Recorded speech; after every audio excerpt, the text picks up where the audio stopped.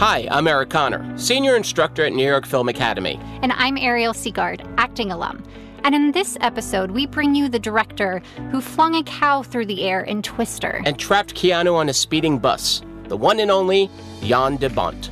The lions did run over the camera, and the actors were screaming and yelling, panic. And of course, one of the lions came back towards the hole in which I was hiding and bit me in my head. And I thought, this is the end of my life. Before directing, he was a cinematographer for dozens of amazing films, including Basic Instinct, Die Hard, and The Hunt for Red October. Which was executive produced by Jerry Sherlock, Really? who is the founder of New York Film Academy. I didn't know that. Now you do. Well, that makes sense, because just like our filmmaking students, Mr. De Bont's own film education involved taking courses in all the different aspects of the industry.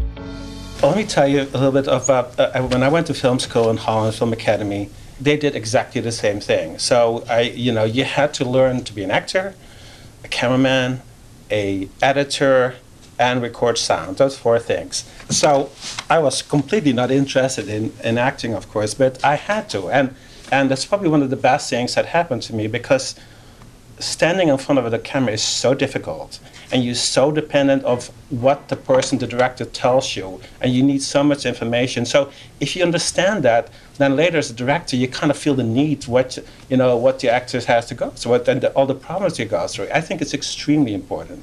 And I recently saw some of the little movies we did in Holland in the late 60s, a long time ago. And I remember seeing myself, there was in the film museum, and there was a movie in which I had to be a model for underwear, and I didn't even remember that, and certainly wasn't a big screen. It was full. That was a little embarrassing, I have to say, but I did learn so much of that, and I think it's like, it is try to stand in front of a camera, try to say some lines, try to just walk in a room and walk out in a natural way. It's very hard, very, very hard. So you really have to understand what acting is all about. And of course, apart from the storyline and the character, etc., it is really important that you deal with actors. And you can only do that if you kind of forced to do it a little bit. I mean, stand in front of a camera. It's really important. Even you'll make your own little movie and try to portray something, you find out how difficult it is. Mr. De Bont went on to a successful career in Europe as a director of photography. But in order to make the true blockbuster films, he had to move to America. I started making movies when I was 14 years old. I made a little wedding film for friends and family. I had a small 8mm camera. And from there I went up and I went to high school, and I started a film club in high school. But what I really wanted after working in Holland for a long time, I did a lot of movies in Europe and Germany, is I wanted to go to Hollywood. I really felt like I could have kept working in Holland for a long time, in Germany and Belgium and England, but I would never gotten to those movies, the bigger movies that I really wanted to do. One of my favorite movies was Bridge on the River Kwai. I want to do one time a movie like that, something like really with spectacular events in it. And so I knew I had to do it one time. It's just like, the hardest part is, when do you make the decision in your life? Because when you move from Europe, wherever you come, it doesn't really matter. You basically have to start all over again. You might as well forget that you've done all those movies, because people forget very quickly here. So they know they've seen maybe some of your movies for a couple of months, and then they're waiting for what you're going to do here. So it's very important that you make the choice. Whatever you do first in the United States, make a right choice. Don't fall into a trap of doing something that is a bad movie, or is really nobody's going to see, because then you get very quickly into it's a wrong entrance into this movie business. Try to find something that has a little bit more, value, more class, a little, even if it's, but don't be afraid to take a small job. It doesn't matter. It doesn't have to be a big job right away. But really, do not make a wrong choice, because it's like I've seen many other people come from Europe. They always ask advice, and they always want to go right into the big movies. Well, that's not going to happen. It's rarely happens. So they really want you to prove that you, first of all, want to be here, number one, and secondly, that you really have talent. But what does help is when you make your own little movies. I would recommend to anybody is make your own little movies and make showcases for yourself. And really, it's so important, because that that they trust. They trust that much more than this movie, the stuff you did in any other country. So that's one of the most important lessons I can give you. One of Mr. De Bont's first films in the U.S. almost killed him, literally. It's the cult flick Roar, which was directed by Noel Marshall and starred his wife Tippi Hedren, daughter Melanie Griffith, and several all too close, all too real lions. It's been considered the most dangerous film in history. No animals were harmed, but the 70 crew members that weren't so lucky, it got bad. The very first movie I did in LA, it was a movie called Roar. It was like 20 lions and tigers and elephants, God knows how many animals. It was with Tippi Hedren and Melanie Griffiths, and they said it will take about 5 months. Except 5 months. I had 5 weeks, I expected it to be. And of course, that was like a movie that became like the disaster movie of all times, meaning that after 8 months, the set burned down, and animals escaped, so a lot of them escaped. So they had to be, the whole crew was helping to catch all the lions and tigers, which was not fun, let me tell you that. It's really scary, especially with tigers. You see the eyes light up a little bit, you have to get out of there as soon as you can. And then the last thing happened to me in the same movie, and that was my Welcome to Los Angeles, is that we did a scene, there's a big lake in the set. Tippi Hedren and Melanie Griffiths were on a boat. They were chased by the lions and tigers on the shore. And I was filming several cameras. I had a scene, dug a hole in the ground, and the lions would be coming over the camera, and then I would pan to the actors on the boat right next door, the rowboat. Of course, everything went well. I mean, to a degree it went well. The lions did run over the camera, and the actors were screaming and yelling, panic. And of course, one of the lions came back towards the hole in which I was hiding and bit me in my head. And I thought, this is the end of my life, because I knew it was really dangerous because I couldn't see anything anymore, because my skin was I was scalped basically. I was hanging in front of my face, and I knew it was very soft and bloody. My assistant completely fainted right away. And everybody else was listening to Melanie and Tippi screaming on the boat, because that was a scene. That was so. And then I started to scream, but nobody paid any attention to me for at least a minute. And I learned one thing is that when you ever work with lions and tigers, make yourself as big as possible. Get up, put your hands up in the air as high as you can, and make as much sound as you can. But I think it's because I couldn't see anything. I just hoped that I didn't go towards the other lions. And finally, one of the trainers saw, they were all watching. It was their fault, so they were not watching me. And they got the animals away. But I was in the hospital for a really long time. I had 236 stitches in my hand. Wow. So that was my welcome to LA. So it's not that easy. Fortunately, Mr. De Bont's other projects as a cinematographer proved to be far less dangerous, though he did have to brave the difficult terrain of union regulations. Another thing is that I was used to operate the camera. And as a DP, that's a very European thing. And to me, it's extremely important, because I cannot possibly imagine if a photographer asks somebody else, okay, you make the picture, I just tell you how to do it. So I feel like you have to connect with the actor. And I always, like I said earlier, I always talk to the actors, so I get to know a little bit how they are, what they're thinking of, what they like to do, and trying to kind of indirectly a little co-direct a movie to some degree. And that was impossible. So I remember that, I think it was on maybe Hunt for Red October, that the unions started suing me for this, that I could not do it anymore. I needed to hire operators, etc., etc.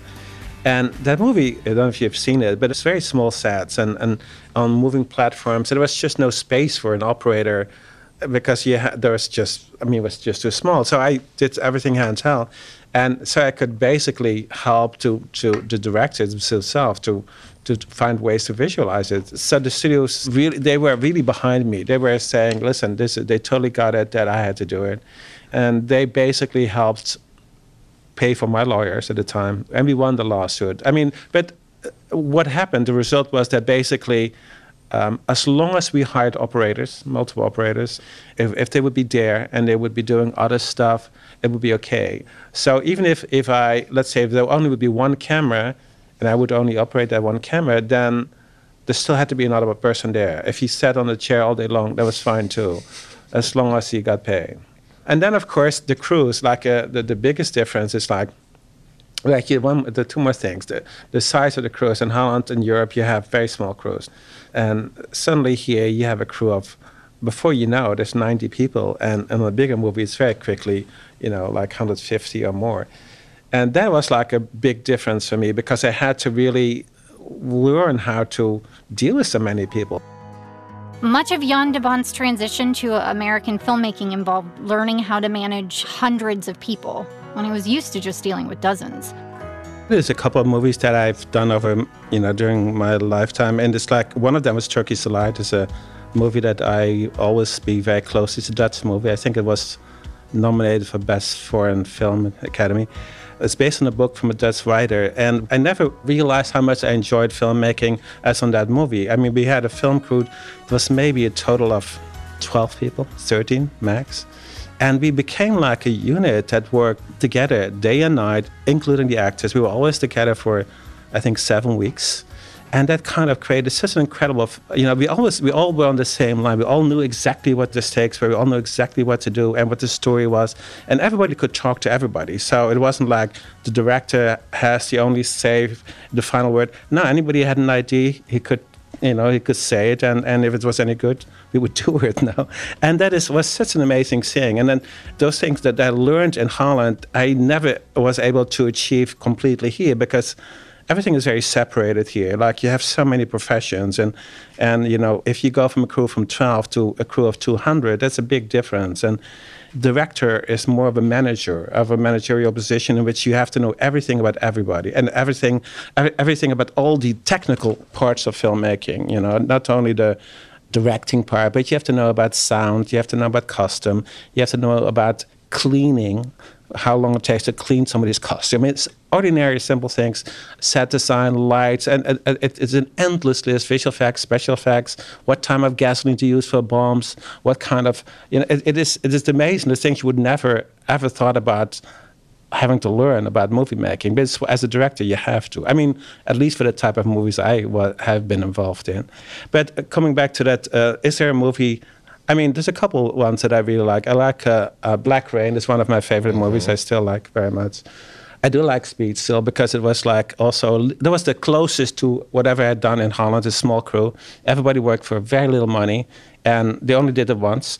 And that was I told them that after this next movie, everybody's going to get paid the real fee. And that was so great because everybody had also this feeling like, this is one group of people making one movie together. It wasn't like one person at the top and then everybody just has to work their asses off. It was really a pretty great experience.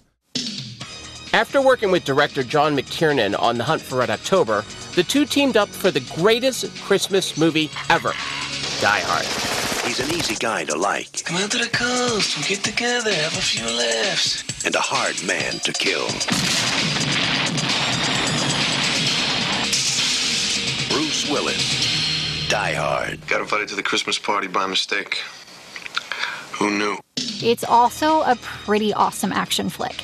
And setting up for a helicopter approach on Nakatomi Plaza proved to be harder than anything John McClane went through. Especially when the crew only had one night to pull it off. One night? One night. Prepping is incredibly important. For instance, like the scenes in Die Hard where the big building, the helicopters fly around that building. We only had one night to film that sequence in. I think I used 28 cameras or so because there were scenes on the ground, in the streets, on the rooftop. It had to be lit completely. There are 4 city blocks that had to be lit, and in Century City, and they only give us one permit to fly over at once. So that had to be extremely well prepared. There's tons of lighting, but they were all kind of hidden. So that's number one. How to light a set, how many generators. I think there were like 14 generators, all hidden behind buildings, and the sets inside the building had to be lit. And on the rooftop, there was a big scene on the rooftop, all at the same time. So you have to find ways, and that's a lot of prepping. It's like, how do you light a scene like that where you don't want to see the movie lights, and they use a lot of fluorescence. And so how can you keep everything out of frame? How can you not see the film camera, the film helicopter for all the other cameras on the ground? So that's a massive, massive preparation. And that's something that, first of all, you don't do that very often in Europe. And it is something that you really have to learn, and because the whole crew depends on you, on the DP mostly. Not so much on the director, because they quite often they sit in the trailer because it's too complex for them, because it's really it's too many cameras, too many things. And again, you have to work with so many people, and you have, like at one point there was 4 sets of walkie-talkies talking to on top of the building, around the building, 2 blocks back, and they all had to run at certain times at different speeds. And so it was like probably the most complex thing I've ever done, but it was kind of fun to do it as well. Mr. De Bont's preparation extends to how he approaches each shot to ensure that even the most seemingly mundane moments exhibits visual tension. What is very important to me is that there's a tension in the picture, in the image. If there's no tension in the picture, then to me, I do something wrong, because I feel if there's no tension, there's nobody would be very interested in looking at it. And I always try to manipulate to a degree the image or the image quality to make people look at the screen. And when I started making my first movie, which was in the 60s, I started doing handheld almost exclusively. And I thought at least it felt like, it was a little bit like a documentary feel to it, but it felt like audiences were looking, they were like a little bit more participating in the movie. It was somebody's point of view. You kind of were forced to really focus on what I wanted you to see. So that's really important thing you can learn, actually. You know, it's like, what is important if you see an actor, do you put an actor in the middle of the frame? Do you see him on the left or right? Do you see him from behind? Is his face lit up? Is he in the dark? I mean, there's a million different ways you can make it interesting. Are you moving away to the actor or toward them? Or it is kind of exciting to really, you know, find the right solution for every particular scene. But, you know, the one mistake a lot of cinemas is to make it just all similar. I hate it when movies have and when it's too beautiful. I don't like when things are too beautiful, because then I feel like I'm distracted from the image. I lose a little bit not only the intensity, but I cannot look at the actors anymore. Because if there's beautiful skies and beautiful this and long lens shots, that to me is like completely distracting. I much rather have a camera right in a person's face. I mean, and I loved, as a cameraman, I remember, I loved to talk to the actors nonstop. I whispered, left to the right. And they could see me, and they did. And the director never saw that because the director's behind me. And it was great. They loved it because quite often they don't know what to do. So I was trying to guide them. Sometimes I push them away with a camera so that they have to move, so that there's a connection between the actor and the screen. This same attention to detail helped make the steamy thriller Basic Instinct look like it was a modern Hitchcock film. Well, that is, if Hitchcock went after a really hard R rating. For that movie, I really had to come up with some ideas, a little bit like, but a lot of those inspiration comes from Hitchcock movies now. I mean, there's a lot of similar locations even, like on the West Coast, south of San Francisco. Obviously, I'm a big, I love his movies, and there's some of them were absolutely brilliant, and you can watch them over and over again. And I think this movie has a visual style that is partially modern and partly from the 50s, 60s. I don't know how you get to do these ideas. It's like you read the script, and yeah, the film has to come together in your mind first. I mean, when I start doing a movie, you have to see the movie in your head before you start doing it. You cannot, figure out, we'll do this, and then figure out how. It doesn't work. You have to see the whole movie in your head before.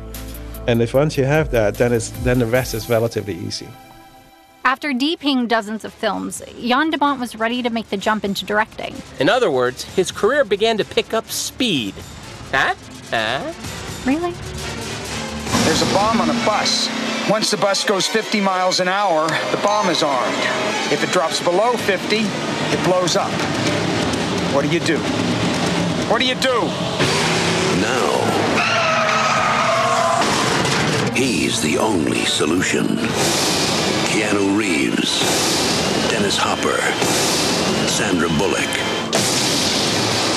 Speed. Get ready for rush hour. Pitching himself as a director turned out to be less work than expected, thanks to his extensive resume. But getting the studio to coin the phrase, board the bus, Yes. was another story. With studios, it's just a matter of like, I already knew the studios now because I worked on a lot of bigger movies. It just was the transition from DP to directing was a little hard, but they knew that I did. For instance, I always did all the second unit. Now, when there was big action scenes, the directors let me do it because it was much easier for them, and so the studios knew I did that. So they know I could handle those big scenes. So basically, I found this script, Speed, that was at Paramount, and they thought they hated the script because. Who in the hell ever wants to see a movie about a bus and it only got 50 miles an hour? How boring! But I really could see the potential in that, and I went to it with that same script to Fox and to Peter Chernin, who was at that time president, and I told him my ideas, and it took 45 minutes to convince him, and that's pure luck. I mean, it doesn't takes a lot longer, a month and years sometimes. But that was my first experience, and it was like. And of course, they were, the result was extremely, good for them because they made a fortune out of that movie. Even though it was his first time directing, Mr. De Bont already knew one very important lesson in Hollywood. Make your boss happy. The film business is like, people, but you don't see them all the time because everybody's always working, they're gone. So the first relationship is always the most important because that's what people remember. So whoever you deal with on your first project, it's going to be an important relationship because they will remember you, even if you don't work with them for 10, 20 years, they will remember you. And also they are the ones who will tell other people what they think of you. And that's a little bit how this business worked a little bit. They always call other people, what do you think about him? What do you think? Is he okay? Is he slow? Is he fast? Is he able to work with the studio? Because studios, every director wants to make his own movie. And wants to have total control. In Hollywood, you don't have total control. You have no control. I mean, in some way you have all the control in the world, but only if you know that the final result has to be a movie that works. And you're absolutely out of your mind if you don't listen to other people who have some creative input that is actually effective, that would make it a better movie. So you have to be very open to other people. I mean, unfortunately, I think the last decade or so, the studios have a little bit too much input. They really are starting to direct out of the office a little bit, and they are giving you, they see the dailies, they say, not good, do it again. And that is not good. I mean, it's okay if they give advice and say, no, but they cannot direct a movie from a stage. And that's a little bit a problem at the moment, I feel, with movie making, is that there's too much similarity because it's office filmmaking, I'll call it a little bit. And they kind of, especially with younger directors, they take over control very quickly. And they take it away from you. And in post-production, when the editing is, and you think you made your movie, then they take over and they start re-editing your movie. And it happens so many times. The reason I say all this, it's much easier to cooperate with them a little bit and pretend at least that you're agreeing with them, or you will try to do what they suggest. That's much better than to just fight them. You cannot fight them. It doesn't really work. Similar to how he preferred to be his own cameraman, Mr. De Bont wanted his actors to do their own stunts, even if that meant putting his own life on the line to get Keanu Reeves on board. I think, because I worked with so many other directors as a DP, and I worked, in many different type of movies, thank God. So I've been aware of what is kind of needed for actors, and I always found the most difficult part is that actors are always the most insecure when it's a big scene, it's a big action scene, because they feel not familiar with it, they don't know what to do, they don't know how to run and not trip, they don't know what to say because there's never written dialogue for them. And that is so difficult. And they always think everything is dangerous.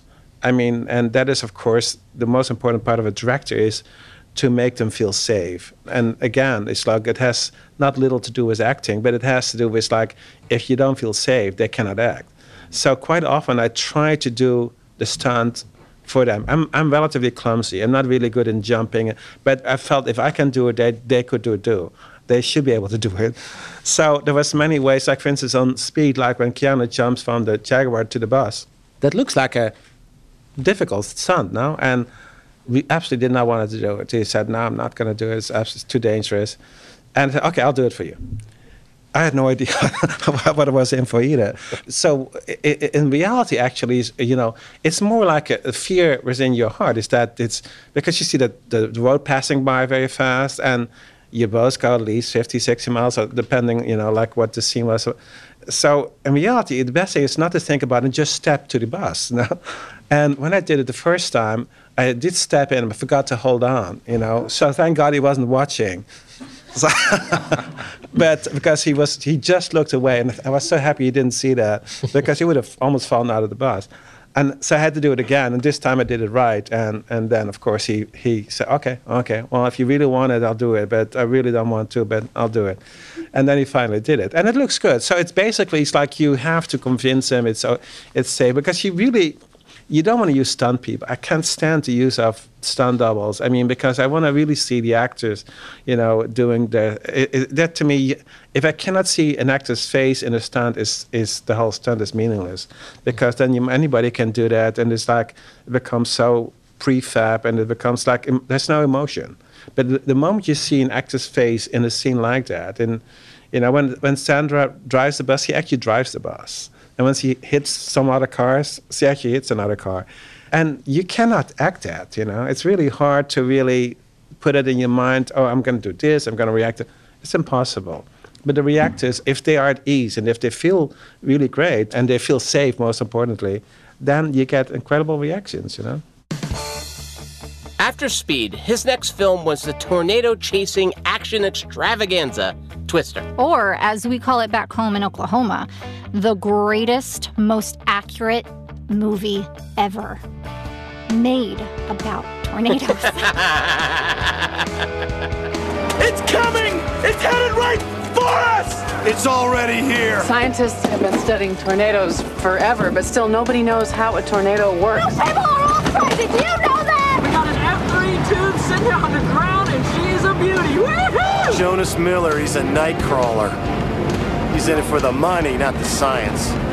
He's got a lot of high-tech gadgets, but he's got no instincts.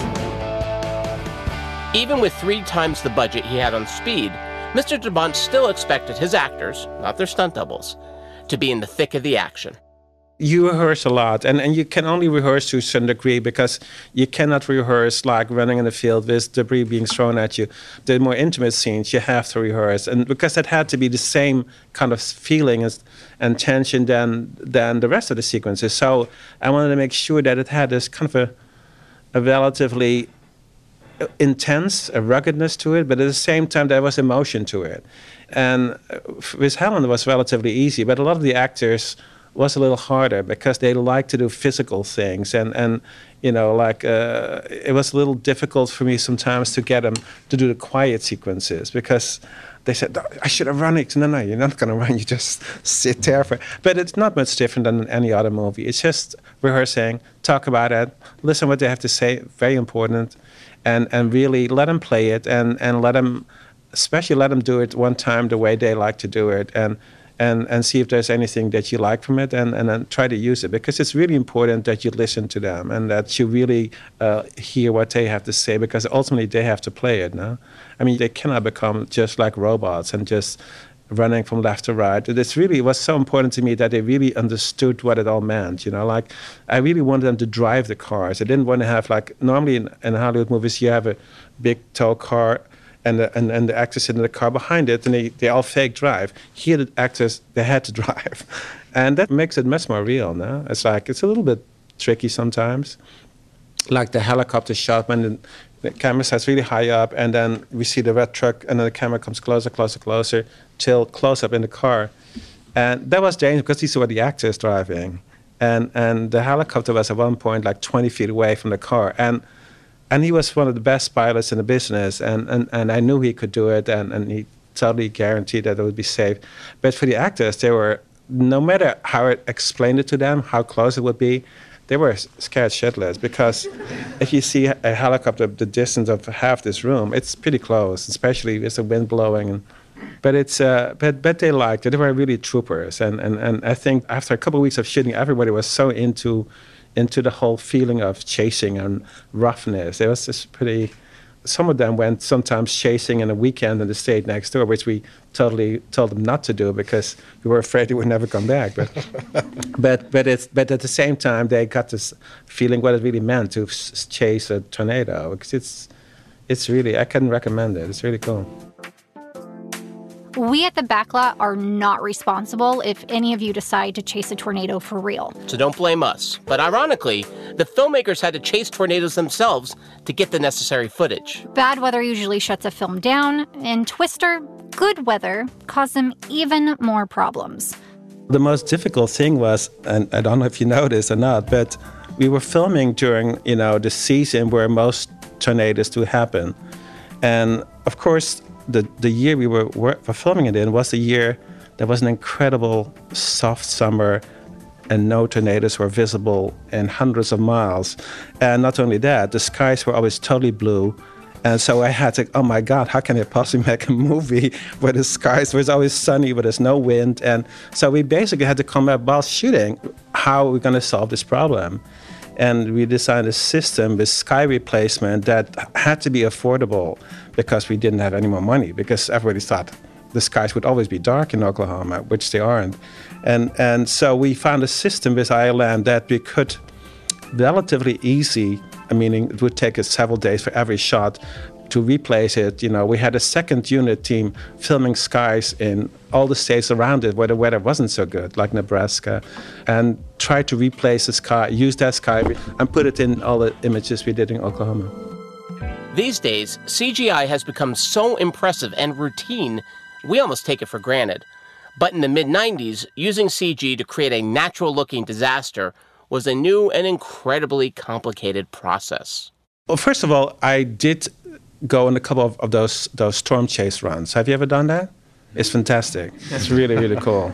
It's like, there's nothing more scary and exciting than chasing a tornado in a car, especially if the car's a little slow, because then you have to really find ways out of it. But I got so excited by that because it's like, the force of nature is so amazing. And I said, that's what I really wanted to get on the screen. It's like, there's nothing that we can do that's even close to what nature can do. So I went to meet with so many of the storm chaser guys, saw all the footage, and hired quite a few of those people because I thought, they know where we have to go, number one. Of course, we didn't know that it was going to be like a sunny shoot. But they were guiding us, at least also in what the people would do in the cars. All the equipment was right, and we had actually real Dopplers with us, and that would work. But there was nothing to see because there was no tornado in the neighborhood. But anything that those actors do is relevant to what a real storm chaser would do. So that took a long time to get the cars right, because it's like we needed like a 5 sets of cars, basically, of each car, because they always had to move left and right. Many cars got damaged and had to be patched up, repainted. So the pre-production was extremely long. But most importantly, the visual effects in this movie, this was a very beginning of visual effects a little bit. And a lot of them had never been done before. So the studio did not let us make the movie until we could prove that actually we could create a tornado on visual effects. And so we had to develop, I was involved in the developing of the particle system that didn't exist. So another thing that a director sometimes has to do. But that was kind of exciting because, it's the particle system, and we figured out had to have at least 12 million particles for it to work. And that means we needed extremely powerful computers to deal with all that information at a time. So ILM and all the supervisors, they had to rent supercomputers to be able to store it all and to put it together. The rendering of that shot in the film at the end, that the big tornado at the very end, that took 2 days to render, just one shot. And the whole post-production took a long time, because it's like, first of all, they told us we cannot move the camera ever, because otherwise we could not match it. And then the first day I was shooting, I told the guy, no, we cannot do it. It has to be handheld. I have to feel this rough quality to it. And they freaked out completely because the tracking of shots in those days was extremely difficult, very time consuming. So they were forced to design a system that's a little easier, Still was very slow, but at least twice as fast as that. So the whole post-production was like probably twice as long as they had imagined it to be. And also the visual effects, special effects on camera, which was really fun. I mean, like blowing real ice cubes into actors' faces and straw and hay and debris. We had this, like this sequence on the road. Now we had 2 gigantic 40-foot trucks. We had 1 camera truck in the middle, like 6 cameras, and then 2 big trucks with huge ice makers spitting out this ice and aiming it right over the top. It would fall on the actors. I mean, that was actually more fun than anything else, because Bill Paxton got one. I mean, we tried to make him as small as possible, but there was one big clunker in there that hit Bill Paxton in his head. I remember, and you can see that in the movie. He was bleeding like crazy, but he said, "Stop! No! Keep going!" And he loved that because it was really cool. It was like a really fantastic thing for him, an experience nobody experienced, like in the back of a pickup truck standing in a hill. It's pretty cool. So there's a lot of things we had to practice and endlessly rehearse, and sometimes it works and sometimes it don't, and you have to find other solutions. Man, he really loves tornadoes. Seriously. And you might assume that Jan De Bont's work ethic and his boundary pushing, the tornado chasing, not to mention his extensive background as a cinematographer, would make him a really difficult director to DP for. But in fact, the opposite's true. Because he started as a DP, he knows what they go through better than anyone. People always ask me the question because they think, oh my God, he's going to be so critical. And in reality, because you have such a clear vision of what you like, what you want to see, you can be extremely precise in telling to the DP what you're looking for. And most directors have no idea what they want, so they're kind of very vague and they hope that you give the right answer. But I was very precise in what I was looking for, and then, and of course you look for people that you know a little bit, that you work, and therefore it was like relatively easy. So this is what I'd like to see, and you think you could do that? Are you interested in it, most of all? You know what is one other thing that's really so important with as a DP director is that, they always ask me, when I was shooting movies like on Diet, whatever, Lethal Weapon, any of those movies, it's like, how much longer? It's okay, 10 minutes. And of course it's always 20 or sometimes longer because the sets are sometimes so big and doesn't work out, whatever reason. In this case, when a DP tells me I need 10 minutes or 15 minutes, I can see he needs at least 15 minutes or 20. So I must be able to defend him against the producer, say, no, he really needs 20 minutes. It's okay, it's fine. So they most DPs really, that the ones I've worked with, really, they love it because they finally somebody who defends them, so it's good. If you're going to battle the elements when making a film, it's good to work for someone who has your back. So we want to thank Jan De Bont for talking with our students. And thanks to all of you for listening. That's Eric Connor. And she's Oklahoma's own Ariel Seagard. This episode was based on the Q&A moderated by Chris Devane.